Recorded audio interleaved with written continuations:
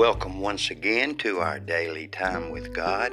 We appreciate you clicking in. Today our scripture reading is taken from Hebrews 3 verses 7 through 8. Today, if you will hear his voice, do not harden your hearts. One summer, an annoyed senior citizen from Richmond Heights, Missouri, hung up on President Reagan.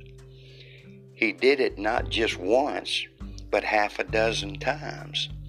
The elderly gentleman didn't knowingly refuse to talk to the chief executive. He just didn't believe that the president was calling him. He was sure it was a prank. But the Southwestern Bell operator and a neighbor finally convinced him it was for real. As a result, the man had the privilege of chatting with Mr. Reagan for about 15 minutes. Many centuries ago, a young Israelite named Samuel also received a call from a surprising source. He didn't realize who was calling, even when it was repeated. It came from one greater than a president. At first, Samuel was perplexed, but when Eli told him God was trying to get through to him, he listened. We Christians sometimes have the same response when God speaks to us. Deep down in our awareness, we may have a thought or conviction that we cannot understand.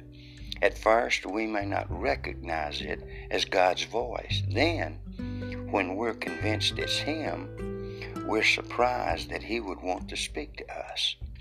But God is personal. He wants us to know Him.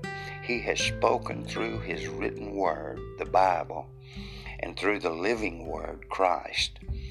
In addition, He indwells in us the person of the Holy Spirit, who enables us to hear His voice. God is always trying to get through to us. That means we must always be listening. There are two kinds of Christians: those who wait on the Lord and those who keep the Lord waiting.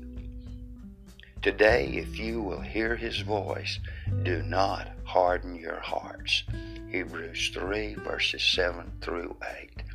Thanks again for clicking into our daily time with God, and pray that you have been encouraged and blessed.